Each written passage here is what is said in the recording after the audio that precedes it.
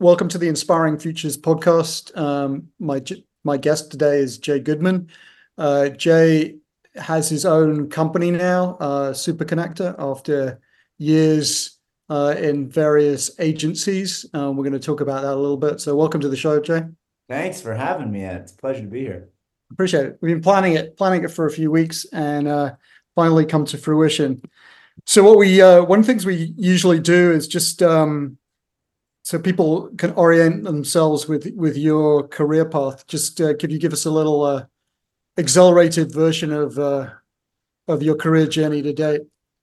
Sure. Recognizing most of your listeners probably have Google and LinkedIn, I'll try not to simply have it be a repeat of that. But I'll walk you through it chronologically because I think it will bring us back to how I landed at the intersection of advertising and entertainment, which is as a kid beyond the typical or atypical jobs like picking tobacco and scooping ice cream.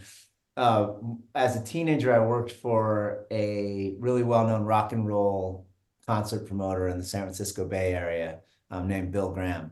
But my job, among many others, being lowest person on the totem pole, was to wash the Pontiacs, as Pontiac and General Motors were sponsors of this otherwise like really cool rock and roll venue. So I think it got seared into me very early that brands could be a part of popular culture and could play a role in that. And a similar thing followed my passion for skiing into working for a ski movie company called Warren Miller Films. And same thing with Warren, we'd spend about $1 million making a movie every year, get about $1 million in brand partnerships, and then tour the movie like a rock tour. And that's where all the upside was. So it doesn't really matter how. From there, I stumbled into advertising, found myself at Wieden in the 90s, which Janet Champ called the Paris in the 20s of advertising. Again, I was low person. I was writing nerdy Microsoft ads while everybody's favorite Nike ads were being made. But, I'd like to think some of it rubbed off. And again, full circle, you find me 20 years later, really spearheading the creation of Nike's entertainment division. From there, I got pretty lucky, as did a lot of us coming out of Wieden in the 90s. I found myself in a very big job at a very big agency, kind of peak Hal Riney in San Francisco, multi-billion-dollar agency. Sprint alone, the wireless phone company, was a billion-dollar domestic advertiser. I think they were the largest buyer of primetime television at the time. And while making all these commercials, TiVo came along, and I also fast-forwarded one of my own commercials.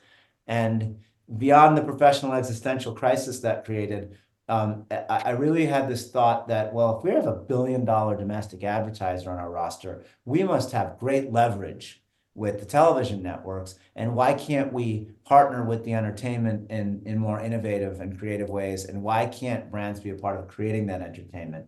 It turned out there were a bunch of reasons why ad agency and media agency business dynamics were not a great place to do that, and some legal reasons. So I found myself in Hollywood pitching the team at CAA, who had represented me when I sold a television show to Fox, on this business I was going to create, where I was going to help the world's leading brands create entertainment by using my chops from advertising and the little I'd learned about entertainment.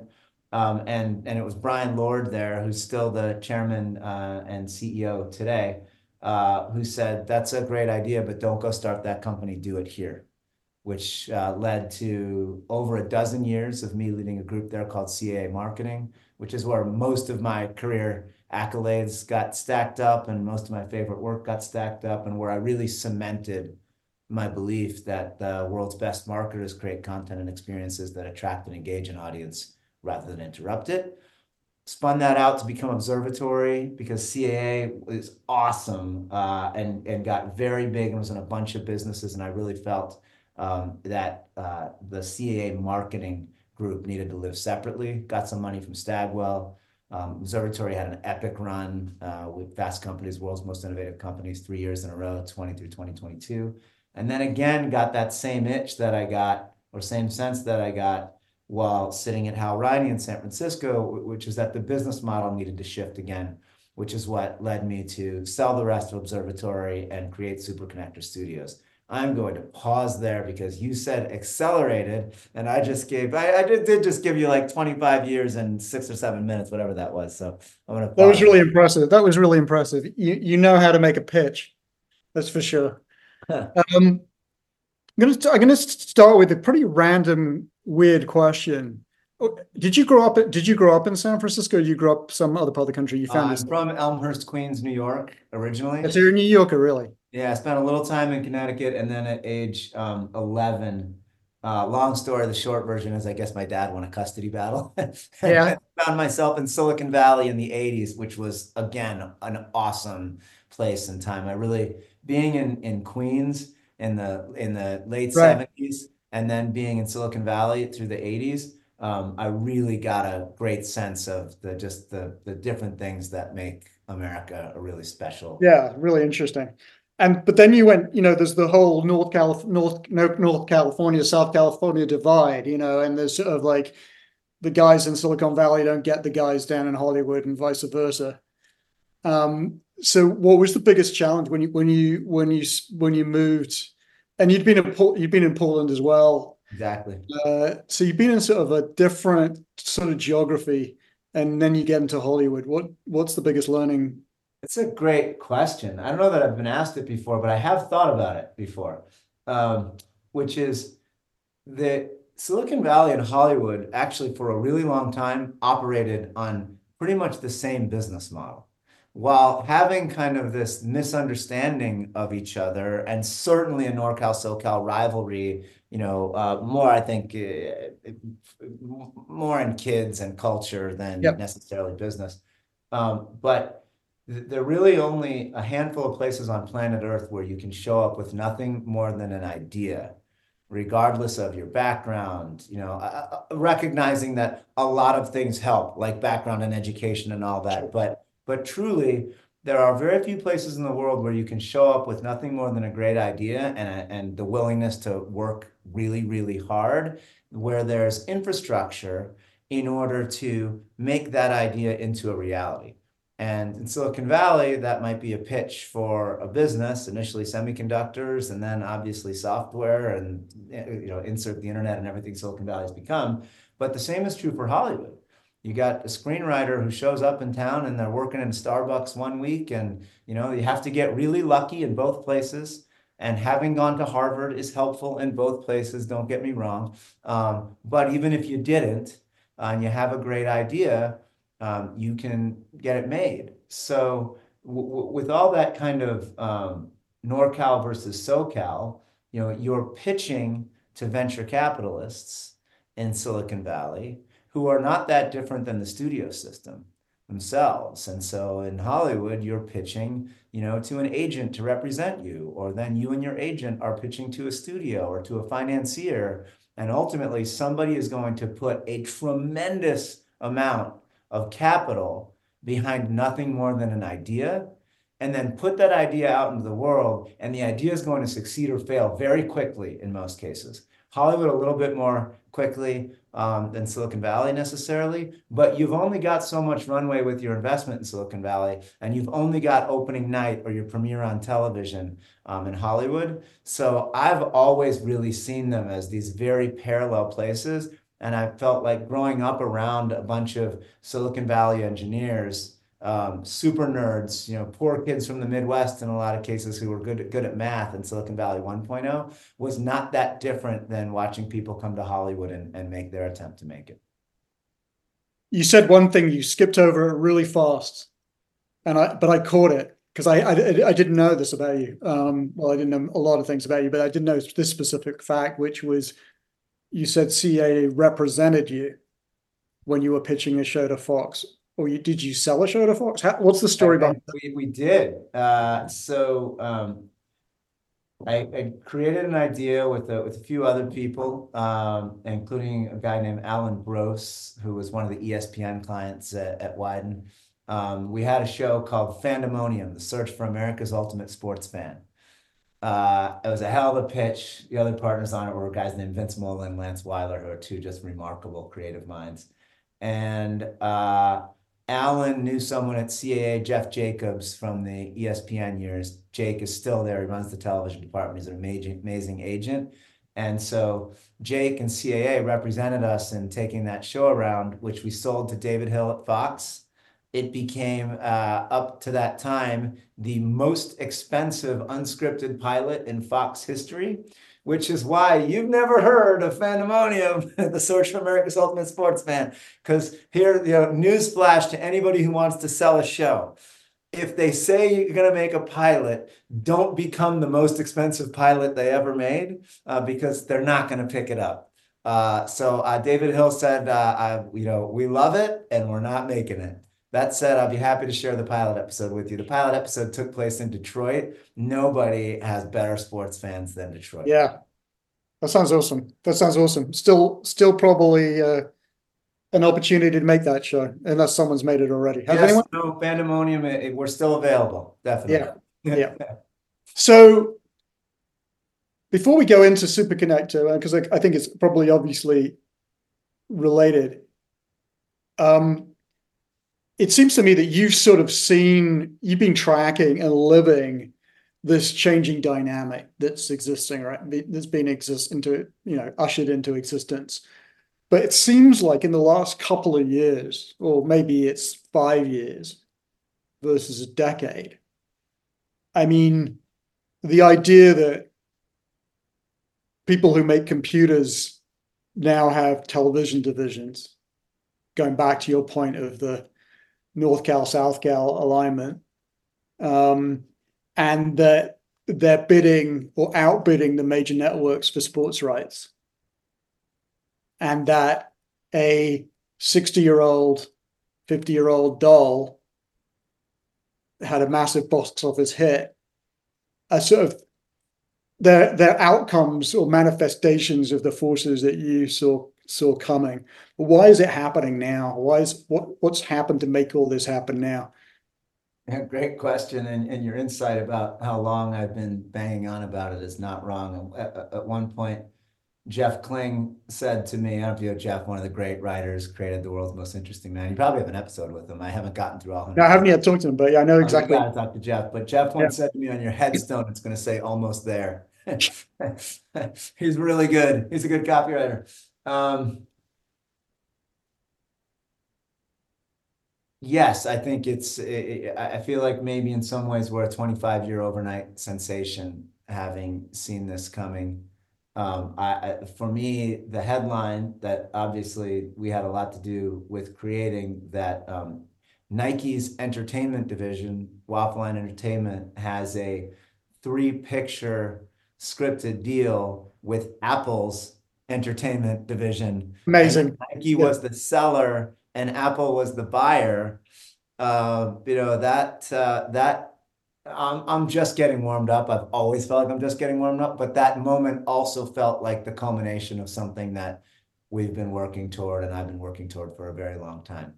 I do want to answer your question. The reason I think it's happening now, and there are great examples before Barbie, like Transformers was Barbie before Barbie was Barbie. Right. But Absolutely. for whatever reason, neither industry, entertainment or advertising, saw it as a watershed moment. Maybe because Transformers was dead IP, they literally weren't selling any toys around the world. Maybe because Transformers had already been a cartoon in the 80s. So for some reason, just neither industry said, this is a new way forward. This is a great example. And it probably didn't hurt that Battleship and G.I. Joe, which were the Hasbro movies that came after Transformers, maybe didn't do so well. But Transformers, through all the movies, last time I checked it had done $5.2 billion in box office. So it's happened. But the reason I think the moment you're describing now has less to do, I think, with the fact that Barbie is a pop smash hit, brilliantly landed at the intersection between the ethos of Barbie and the current cultural ethos, if you will. I almost used the word zeitgeist, but I swore that word in viral off a decade ago. But I don't think it's because of these great examples. I think it's because the relationship between the entertainment industry and the advertising industry has broken down to the point where everybody's looking for new ways forward.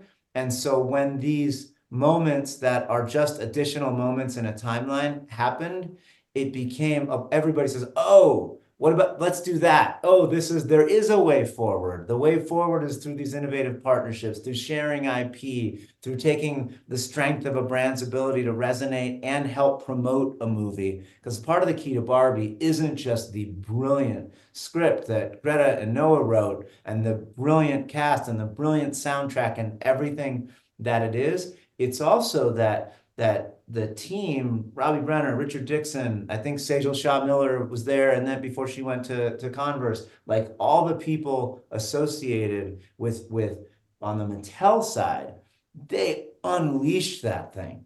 And so it really helped a great movie open in a great way. And I think, not to go too far into that specific example, but I really do believe it's that the breakdown, and I can go into it further if you want, as we talk about Superconnector Studios maybe, but the established relationship between advertising and entertainment was really stayed for like 50 years. And then it all kind of fell apart. And these big hits this year are showing us a way forward, to repeat myself. Yeah. Well, it's interesting. I mean, yeah, I think the Barbie, you had these action hero genre movies, to have this type of film maybe in that sort of, as you said, this cultural moment, and to have a script that was so challenging from a brand perspective, and I think that those are a lot of the reasons that it seems so interesting. Yeah, I'm probably going to get in trouble for saying this, but I had a front row seat to watch Transformers happen. We represented Hasbro at CAA. We helped later. I had nothing to do with the first Transformers. I wish I did, but we kind of helped facilitate some of the other stuff. But then we had Mattel as a client after that, and I had challenging conversations, by which I mean I was being challenged with two Mattel CEOs in a row, Bob Eckert and Brian Stockton, may he rest in peace, really great guy who left us way too soon. But both of them were really frustrated that Transformers was happening, or in Brian's case had happened, and that we quote unquote, or they quote unquote, couldn't get the Barbie movie made. And there's a whole thing I won't go into, that all movies are a miracle, but my position on that movie for a long time was they shouldn't make it. That until the absolute right script and right moment and right person to play Barbie, because a wrong casting decision could ruin a multi-billion-dollar franchise.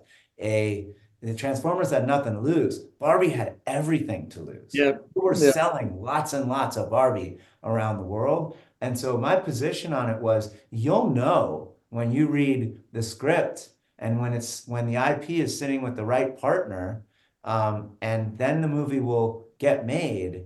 And like, that is not what they wanted to hear. They wanted to hear that it was getting made, and it was getting made with the right people. And like the alchemy that Barbie landed on, or that Barbie created with the amazing team who created it, like it just didn't exist prior to that. Yeah. Was it a decade in the making? They'd been trying to make the movie for 10 years. At least. Oh, they wanted to, if you remember, Barbie had a huge DVD franchise. Like they had a thriving entertainment IP kind of division at Mattel. So it was an easy leap for them that it should be with the studio, and different creators had it. I don't want to name names, but who knows how much of it's public, but different creators had the rights for a while. I don't recall how the IP bounced from studio to studio, but I suspect it did. And ultimately, the right thing happened in the right moment. But my personal opinion, not necessarily creative artist agency's opinion or their opinion, but my personal opinion was that there was way too much at risk for the Barbie franchise, and all the times I was being pressured to help get that movie made. Mm-hmm. So coming onto Superconnector, one of the things I read is that you call yourselves a consultancy. Do you call yourself a brand consultant, a brand entertainment consultancy? You're not an ad agency. You're not an ad agency. I with all due respect, and I actually mean with great respect, not when people say with all due respect, and what they really mean by that is with no respect whatsoever. I have tremendous respect for the creative advertising industry, and it was an honor and a privilege, as they say, to be a part of it. But I did say to my co-founder, John Kaplan, if I ever say we should start a creative agency again, punch me in the face. It's a shrinking market, number one, as we were just talking about. With I haven't read it yet, but apparently there's some Adweek news out today that some great agencies are shrinking, and I hate to see that. But there are absolute best-in-class existing agencies. There are great new agencies coming up, Greg Hahn's agency and Special Group, and there's a great agency here in Nashville called Flight View. Like, there's plenty of great creative agencies. We want to facilitate those great creative agencies working more in entertainment. So to answer your question, we call ourselves a management consultancy, a brand entertainment production company, and we also have a talent accelerated consumer products division. And I'm happy to speak to each of those if you think it might be interesting to your listeners. Yeah. So what I remember, because I don't remember much, and the older I get, the less I remember. But I do remember there were quite a few Wieden people at CAA. Yeah, I pulled a lot of my favorites into work. Right. You just kind of you pulled all the best people out.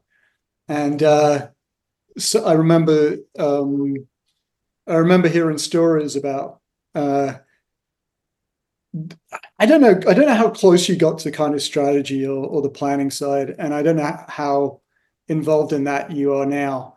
But it seemed that whether you call it that or whether you call it like research or finding a backstory or talking to these celebrities to get something that is true to them.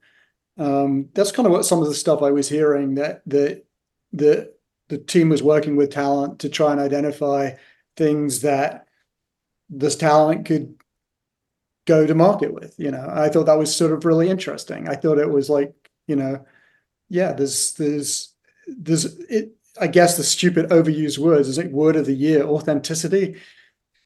Yeah, look. When I talk about our talent accelerated consumer products division, we do a lot. We do a lot of strategic work and exactly what you're describing. But back to that period at CAA, we had one of the world's great strategic planners for a long while, named Isaiah Lingawe, who is now a founding partner at Anomaly in Los Angeles.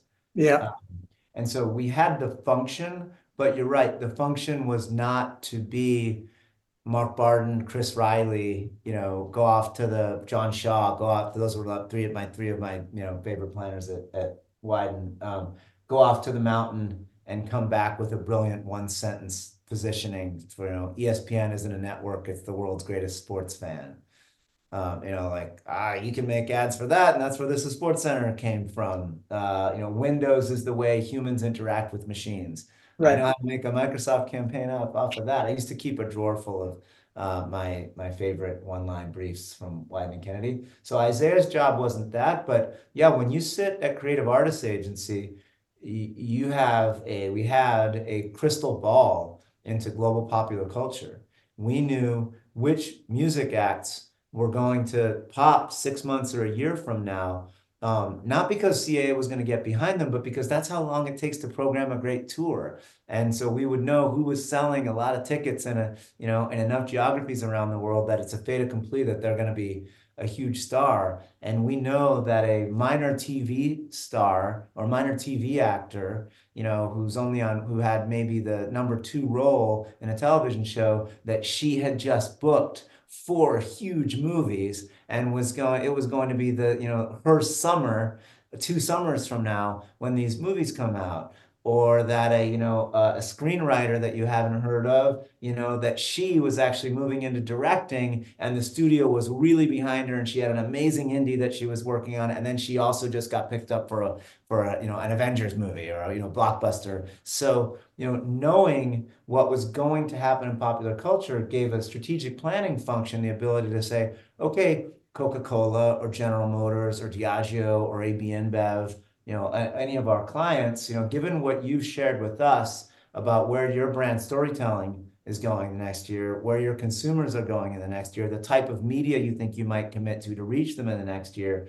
Here's what we think it's going to look like 2 years out. And so why don't we start partnering with this entertainment and this talent, or making something that behaves like entertainment, Chipotle, and put it out into the world. So ultimately, it wasn't an accident that the first Chipotle piece, Back to the Start, premiered in its own commercial pod on the Grammys after Coldplay's live Yeah. performance. Yeah. And Amazing. that was not a media buy. That was architected over the course of a couple of years, to ultimately the right place to premiere that piece presented itself to us. Amazing. Amazing.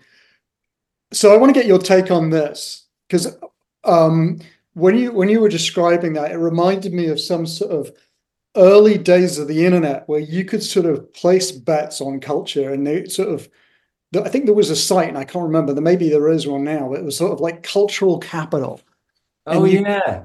you kind of remember that you could like buy shares in a director.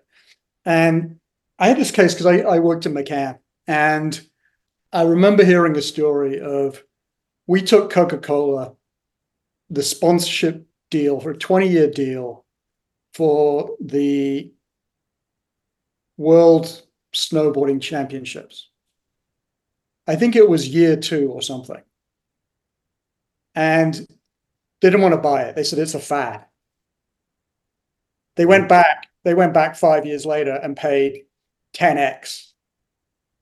So I'm always interested. I also took we did it when I was a butler. We worked for a video game company, and they asked us, we were actually hired to sort of do sort of a little bit of that forecasting stuff. And we said, there's this band called Gorillaz, and you should do a music game with them.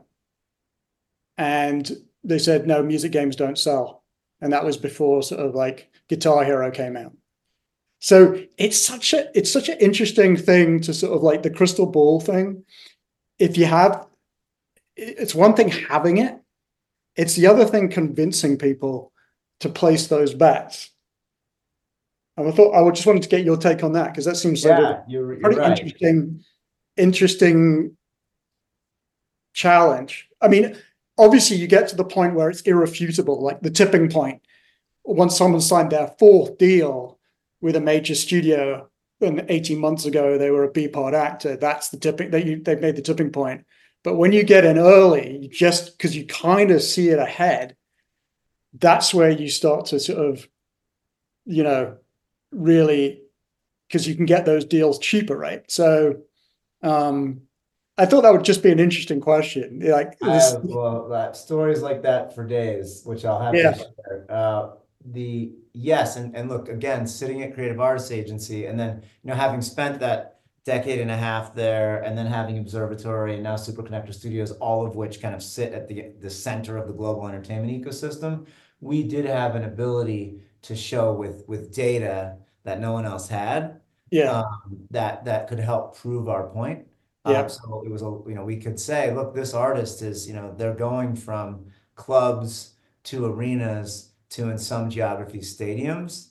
So, we're the only people who know this right now. So maybe you want to get, on board and do something with them right, now. right, Otherwise, to your exact point, you're going to be buying a sponsorship from Live Nation or AEG, 6 or 18 months from now, and you're going to be getting a lot less, because you won't be, in partnership with the artist directly. You'll be in partnership with the corporation that is their tour at that point, the business that is their tour. So we did, and then beyond data too, I think just proximity. The global entertainment business, in terms of the number of people actually making decisions, is about the size of a large public high school. I went to a large public high school in Northern California. I think there were 1,200 kids at Monte Vista High School in Cupertino. Not all of them were my friends, but I knew all of them by name, and they knew me by name. And you knew who the nerds were, the jocks were, the You knew stoners the were, ecosystem. the goths were. Right. Exactly. You knew who crushed it in math and who crushed it in English. You knew like all of these things are just known in an ecosystem or a community because Hollywood, even if it's a bit disaggregated geographically now. For example, I'm doing this for you from Nashville, Tennessee, which has an amazing entertainment infrastructure now. But the community is very small, and so whether you're working with data because an artist has booked a tour or a writer has now a director or an actor's just booked a big movie, that it's kind of common knowledge to those 1,200 people or so who trade in that information every day in order to do what they do for a living, and just isn't common knowledge, and there's no place you can Google it if you're just one layer out. If you're a big advertiser, have a really cool creative agency, have the most sophisticated media agency in the world, that information is still second, third, or fourth hand to you, and you just don't trade in it, nor do you have access to it necessarily. And so, one of the things we've always done, and certainly we do at Superconnector Studios now, is you just know who to call and you just know who to present when you're working on a project. And then if you need data, you also know exactly where to get it from, and you're pretty clear on which of it is confidential, which is proprietary, and which you can share. Mm. In terms of stories, I love them all, but there's a really great executive who worked with us at CAA for years. Her name is Lori Tabb. Lori worked on a lot of stuff, but in particular, she worked on Hasbro, and she was part of that original Transformers.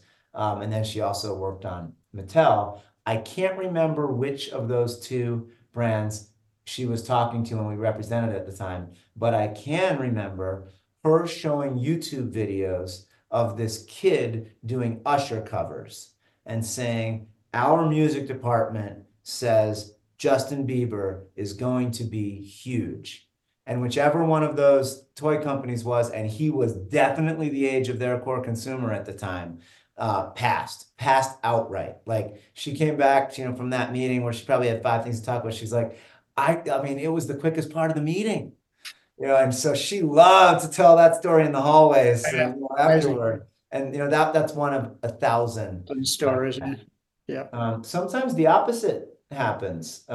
Sam Spiegel, who's Spike Jonze' little brother, is an amazing music producer and has a music house for commercials.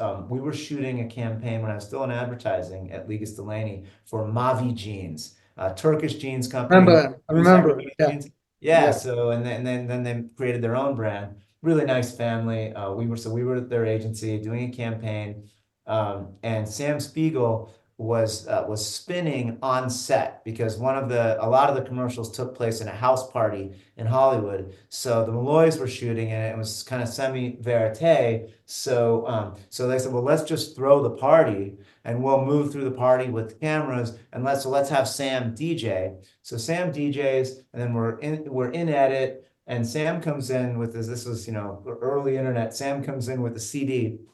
He's like, hey, this band cannot get arrested. They cannot get a label deal. They cannot get a talent agency. They can't get anything. I believe in them. I've remixed this song and you guys can have it for free if you'll put it on your Mavi Jeans commercial. So that song was This Love by a band called Maroon 5. And Adam Levine, if you're listening, I'm still waiting for my 10%. But everybody won in that because we got a song of an incredibly high caliber with incredible resonance, Yeah. and they got the benefit of Mavi Jeans media buy, most of which was on a network then called MTV that still played music videos. And everybody won out. So it does work both ways. Not every story is Mattel or Hasbro passed on Justin Bieber. Sometimes it's advertising broke Maroon 5, whether Maroon 5 knows it or not. So when you look at the world, the brand world, alcohol, everyone thinks they can be George Clooney, right? Everyone thinks I go down to Mexico, I get a Tequila farm, and someone's going to write me a check for $1 billion, and it's almost overloaded. I know this because I've just done a project in this space, and it requires quite a lot of capital and investment to make this work. What are your thoughts on that? The celebrity, everyone's got a beverage, everyone wants to have $1 billion like Clooney. So, that one specifically, Mike Meldman, Randy Gerber, and George Clooney made a perfect partnership. Mike Meldman's Because of the skills and the things you brought to absolutely the table. with Discovery Properties and everything else. Mike Meldman is a brilliant business person. Yeah, Randy Gerber owned dozens of whiskey bars and other bars, the brand whiskey bar, not, exactly. not Yeah, bars full of whiskey. He was an incredible hospitality operator at the absolute highest end and coolest end, and had staying power in that business where a lot of people are one and done. And George Clooney, and first of all, and then all three of them actually love tequila. And Clooney, you'll recall, was not the face of that brand until very, very recently. And even now, it's him and Randy, right? But where they were really smart was George Clooney would go to the Southern Wine and Spirits, now Southern Glazers Wine and Spirits, convention, yeah. in Las The Vegas. distribution, That's you gotta right. be And friends with here's them. I want to have a drink with George Clooney. And Yep. so he did the behind the scenes work that ultimately, so yeah, everybody, you're right. Everybody thinks it's easy, and there are a lot of very successful celebrity fronted tequila brands and other brands. And it's very challenging to talk about now because of some really challenging things that have come to light recently. But Yep. what Puffy and Ciroc did for over a decade, Yep. was also remarkable. Totally different type of business model. But so, and full stop, we have a talent accelerated consumer products division. And for what it's worth, I on the side am also in the midst of launching a rum right now where I do have a bunch of talent that are my partners. None of whom will be the face of the brand. I'll tell you about that, another time or separately. But in talking to a Pernod, and talking to a Diageo, and talking to an LVMH or a William Grant or a Brown Forman, I don't think any of them are predicting more celebrity tequilas as a good idea. Some of them have great partnerships. Some of them overpaid and are maybe regretting it. But everybody's not Ryan Reynolds, and everybody's not George Clooney. And some will make it, and some won't. Yeah, I Now, think that's an interesting, Ryan Reynolds, he works his ass off. He, delivers, and I think that's the difference. What we've sort of been saying is you got to understand this industry and how it works, or these industries you're in, or want to be part of. And you gotta offer something other than just your face. Ryan Reynolds is a great business person with a great team who seems not to sleep. Gwyneth Paltrow is a tech CEO who happens to have previously Been become an actress. famous as an actor. Yeah. And you can call her a lifestyle guru now, which she also is. But I've had a front row seat and also spoken to her investors because I happen to know them. She is a full-on kick-ass tech CEO. She cares about the culture of the company. She cares about the business of the company. She shows up for work every day. Jessica Alba, same thing. First one in, last one out, runs the meeting, cares about the product. No product has ever come in or gone out the door at The Honest Company without Jessica Alba having something to do with it, touching it personally, believing in it. Like, these are not accidents. Reese Witherspoon, before she started Hello Sunshine, was already known to be the most voracious reader in a town full of voracious readers. And if a publisher sent her a galley overnight, she read it overnight. And so when you're reading books before anybody else reads books, and scripts before anybody reads scripts, and then you start a company that options all of those or grabs the rights to those when they have women at the center of the story and women storytellers behind them, guess what? You end up with Hello Sunshine that's worth $900 million. Like, none of these things, Clooney included, are accidents. Yeah. Nobody became successful in these consumer businesses or these media businesses because they happen to be famous. And I think you're right. There is a tremendous misconception, not so much on the talent and entertainment side. I think almost just in the consumer world, that this is somehow easy, that you can be famous and start a brand and that the brand will just become successful. You know, what Kris Jenner has done with Kardashian and Jenner Inc., that's a business. Those are very, very, very hardworking people who Look at have Mr. Beast. Look at the Cambridge. Mr. Beast, the 25-year-old phenomenon. Was the other Absolutely. just signed a deal with Amazon? I And mean, and that guy spent a decade A/B testing his way to making great content, you're and then exactly right. building his own Hollywood studio. And rolling every penny of what he made on the previous idea into the Exactly. next idea. Yeah, exactly. Yeah. So Let's flip. I'm a Let's big flip fan to of the other very, very side. hard work. Sorry, go ahead. Sorry to interrupt. I was thinking about flipping to the other side because what's interesting about what you're doing is, and we sort of talked about this earlier, is the sort of investment portfolio. There are many avenues and doorways. The superconnector idea makes a lot of sense. It's not just about one set of connections. It's about looking at these sort of multiple dimensions of connections. So another doorway is obviously brands who, like CPG brands, struggling for attention. You know, I can't remember what I was at some conference. I think it was at this Contagious conference, and the Kellogg snack company that spun off was speaking, and they're like, "Our portfolio exists of 65-year-old plus brands." I mean, the Pop Tart has to cannibalize itself if it wants to get attention.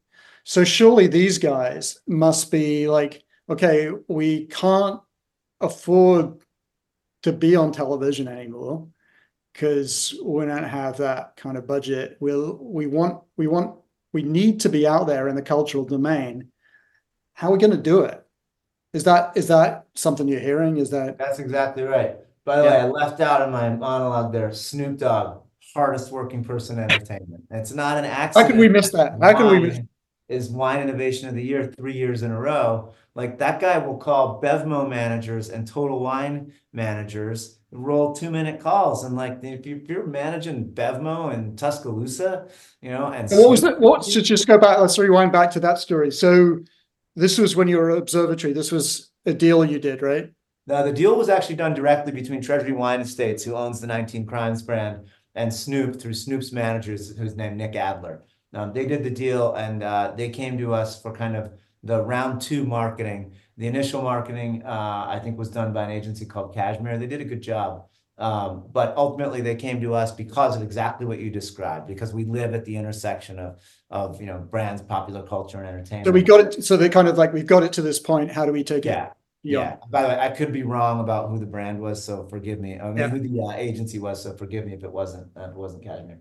Um, so yeah, so we took it from there. But remarkable opportunity. And once we dig into it, you really understand that 19 Crimes was a good brand in the US for Treasury Wine Estates, had a great heritage. The 19 Crimes are the 19 crimes that you could commit in the Commonwealth that would send you to the penal colony that was Australia. Most people were never going to know that, but it just kind of had this element that most wine brands don't. So it then made sense. And there's an executive at Treasury Wine Estates named John Wardley who saw the opportunity there, who created the partnership with Nick and Snoop.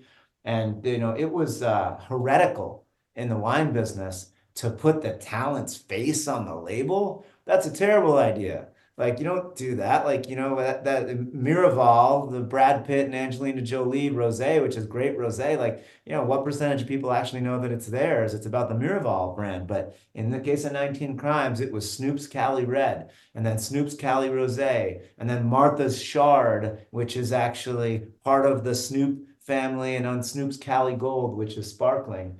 Um, Wine Innovation of the Year 3 years in a row, 1.6 million cases a year of Cali Red.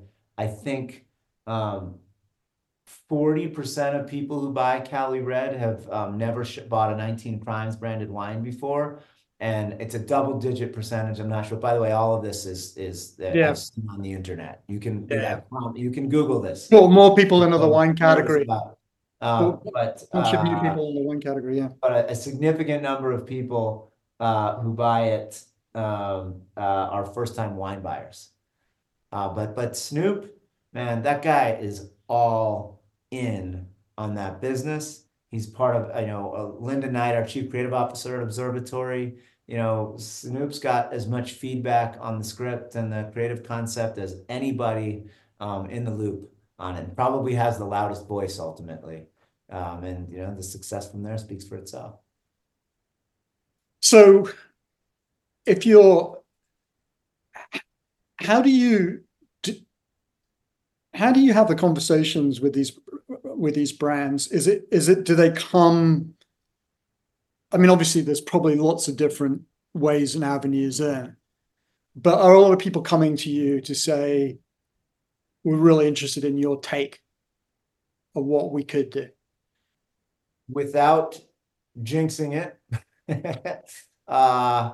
we have been very lucky recently, perhaps having to do with where we started this conversation and that, we've been talking about this for a long time and it seems to be having a moment. To come back to the dynamic you were describing, it's in many cases exactly a function of the dynamic you're describing. The large CPG companies, the portfolio beer companies, the portfolio sparkling beverage companies, the portfolio, you name it, companies. Yep. Some of them have hundreds of brands.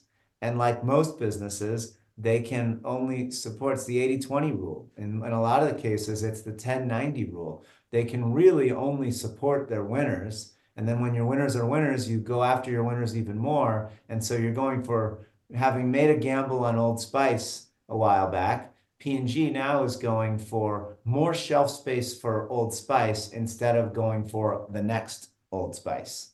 Right. And so we quite frequently do get that phone call, which is top of our portfolio is humming, but we have these amazing brands that have incredibly, they still have cultural resonance. They have a very loyal user base and customer base. We think there's opportunity for them, but we know we can't spend in a traditional way or build a D2C business around it. So we have at Superconnector Studios then a proprietary process that we go through. Then we look at the brand values, we look at the current customer set, and we look at the desired customer set. We literally create concentric circles. And then we look at the universe of talent, and we look at talent values, and then next concentric circle out who the talent's core audience is, meaning typically who follows them on social, and then who the talent's entertainment audience is, who goes to their sports games, listens to their music, watches their films and television shows. And then we take those two sets of concentric circles. This is the proprietary part. I'm giving it away to the whole industry now. And then we make a Venn diagram out of them. Now, in a lot of cases, we do have access and connectivity, and we are part of that community. So when we build that second set of concentric circles, Sure. we actually do have an ability to do it in a way that no other company does. I truly believe that. But then we do that. And then again, because we're part of the entertainment ecosystem, we can quickly gauge conflict. Could they even work in this category?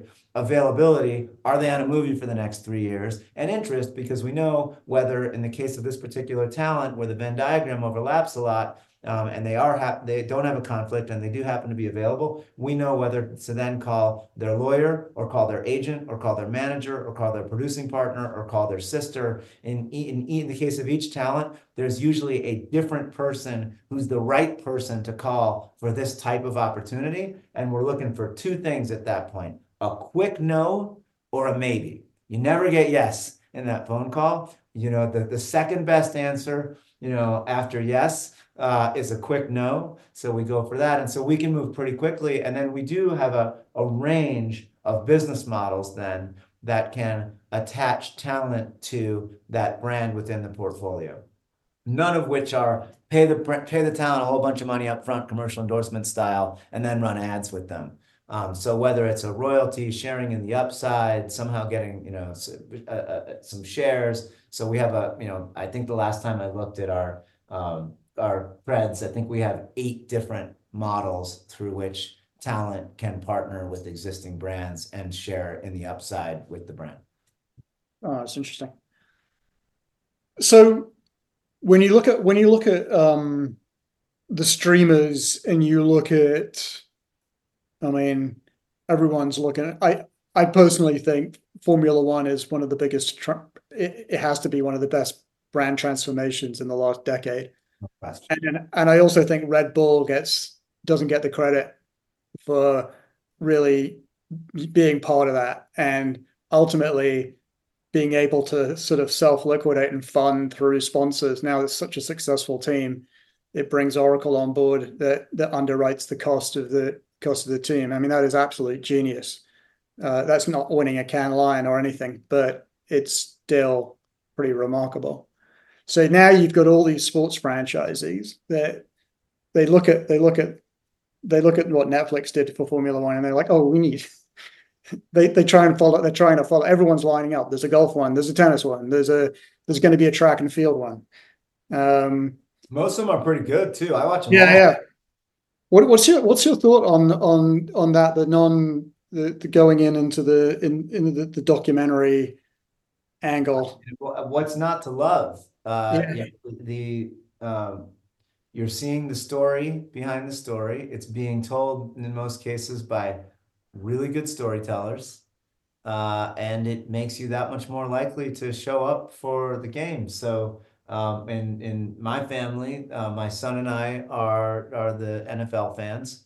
My wife, not so much. But the three of us, my daughter's off to college. The three of us love quarterback, love it.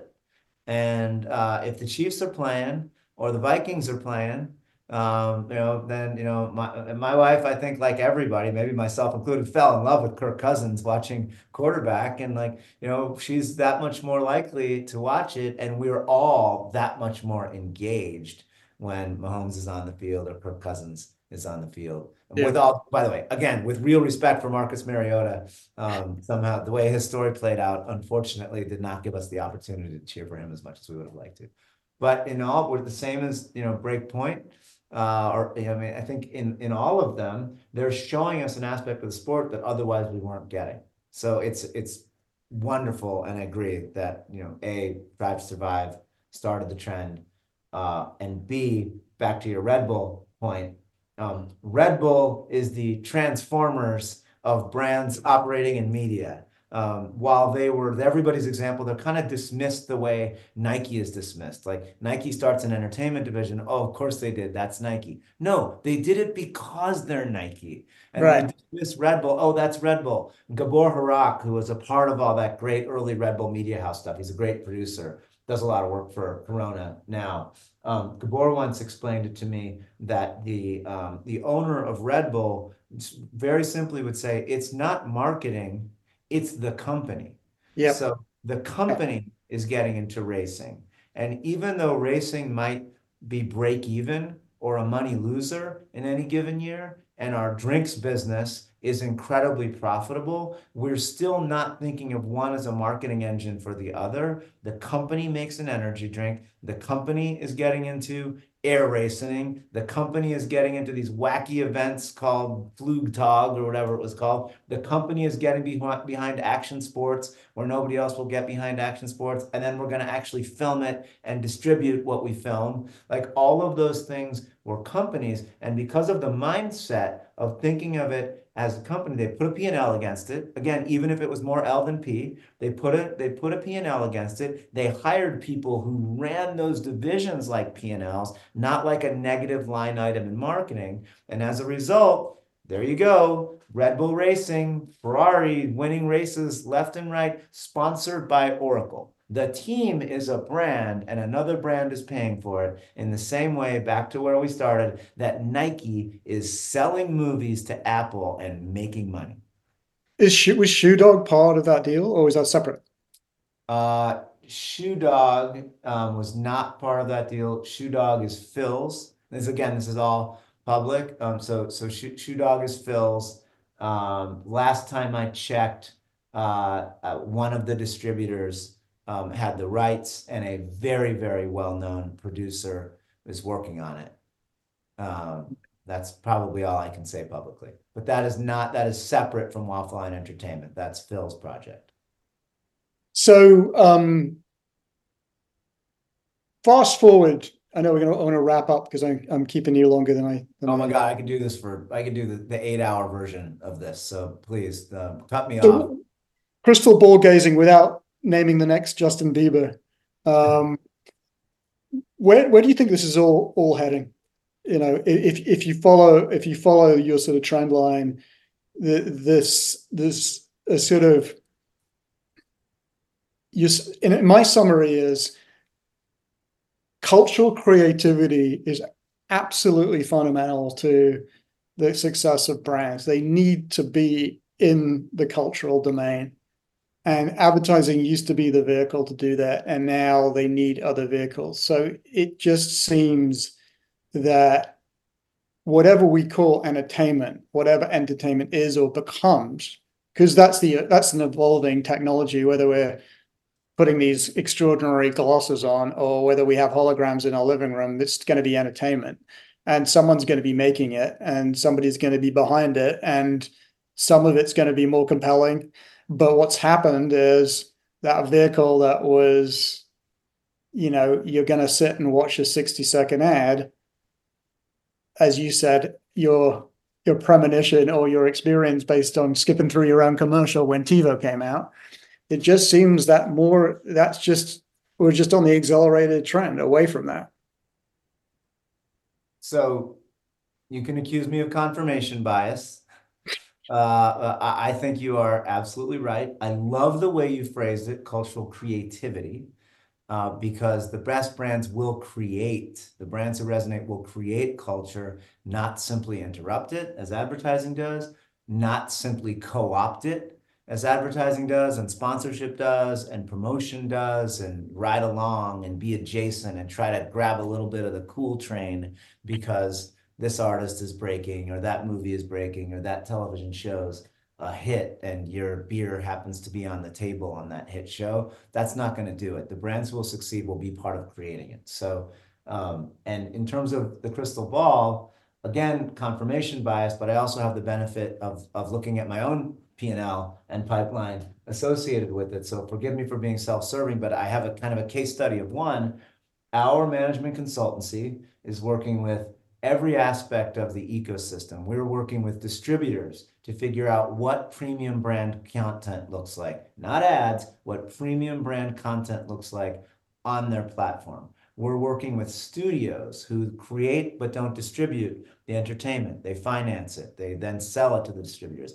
They too are trying to figure out how to work more directly with brands because typically they sell, say you're selling a television show, you sell that to the distributor. The distributor either sells a subscription or sells ads or sells both in order to make up what they paid the studio. The studios are asking us to help them figure out how to work with brands directly to make premium brand content. The talent is asking us to work with them, and that's just our management consulting division. Our brand entertainment division, the world's leading brands are coming to us and saying, we know we need to create the content. So we're doing it, we did it for Nike. We're doing it for AB InBev now and half a dozen others that I'm probably not allowed to talk about, but you're going to see Sure. spring releases come out. And both for one-offs and creating studios.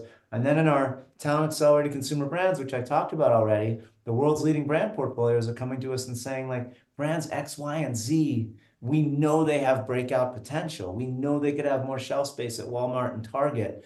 If only they had cultural resonance. Can we partner with talent to help create that? So I think, again, third time I'll say it, confirmation bias for sure, but the numbers to back it up, that's where it's going. The world's leading marketers will create content and experiences that attract and engage an audience while also driving brand and business results. If you think you can just interrupt your way into cultural resonance and shelf base and consumers wanting to buy you, just look at the number of brands, you said it, Mr. Beast, that are being broken by talent who became talent on platforms that didn't exist when some of these brands, 65 years old or 6.5 years old, around. There are brands that will be made through TikTok talent that will be billion-dollar brands. And the marketers and the and the creators who sign up for this blended future where something that you and I as consumers love, regardless of who brought it to us, we don't care if Starbucks made a great television show. We care if it's a great television show. And if Starbucks is behind it and it takes place in a Starbucks, cool. We're probably a lot more likely to go to Starbucks. Could have been friends. Yeah.